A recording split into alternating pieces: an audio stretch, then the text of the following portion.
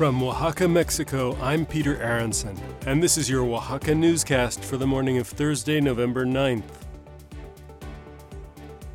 A public-private partnership will spend $10 million to light up the exteriors of 10 buildings in the capital city of Oaxaca that are listed as UNESCO-designated World Heritage Sites. Jointly funded by the State of Oaxaca, the City of Oaxaca, the Archdiocese of Oaxaca, the National Institute of Anthropology and History, or INA, and the Spanish giant Iberdrola, the project will illuminate the exteriors of the state government palace, the Macedonio Alcalá Theater, and 8 churches, including the Cathedral and Santo Domingo, with colorful and energy-efficient LED lighting.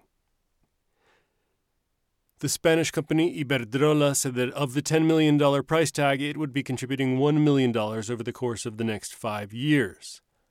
The company has been operating in Mexico for some 20 years, but not without controversy. In January of last year, President Andrés Manuel López Obrador called out Iberdrola as a monopolist, which he said was among 3 companies that had come to Mexico to carry out a, quote, second conquest. Las empresas españolas hacían lo que querían. Nos veían como tierra de conquista. Se llevó a cabo una especie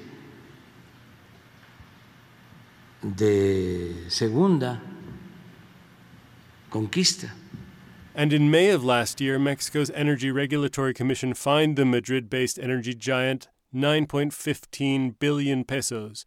That's nearly $500 million for selling electricity to its partners in violation of its operating agreement. A Oaxacan chef will receive this year's National Arts and Literature Award in the category of Popular Arts and Traditions. Abigail Mendoza Ruiz, a Zapotec chef from Teotitlan del Valle, has gained worldwide fame over the years through her restaurant La Manali. The awards, which are given every year by the Federal Secretariat of Culture, also cover language and literature, fine arts, and social sciences and philosophy. A large caravan of Haitian, Venezuelan, and Cuban migrants traveling together toward the United States are currently in Chiapas, preparing to cross into and through the state of Oaxaca.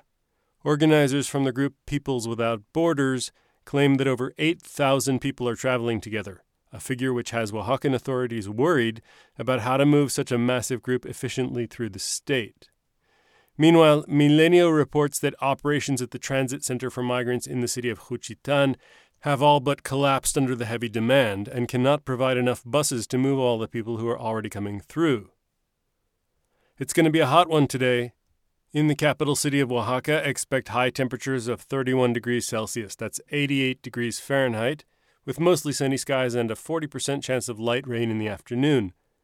Highs of 32 degrees Celsius, that's 90 degrees Fahrenheit, on the coast, with a 50% chance of light thunder showers in the afternoon. For links to all the sources we've mentioned in today's Oaxaca newscast, go to oaxacanewscast.com and look for today's show notes. I'm Peter Aronson. I'll be back tomorrow with another Oaxaca newscast.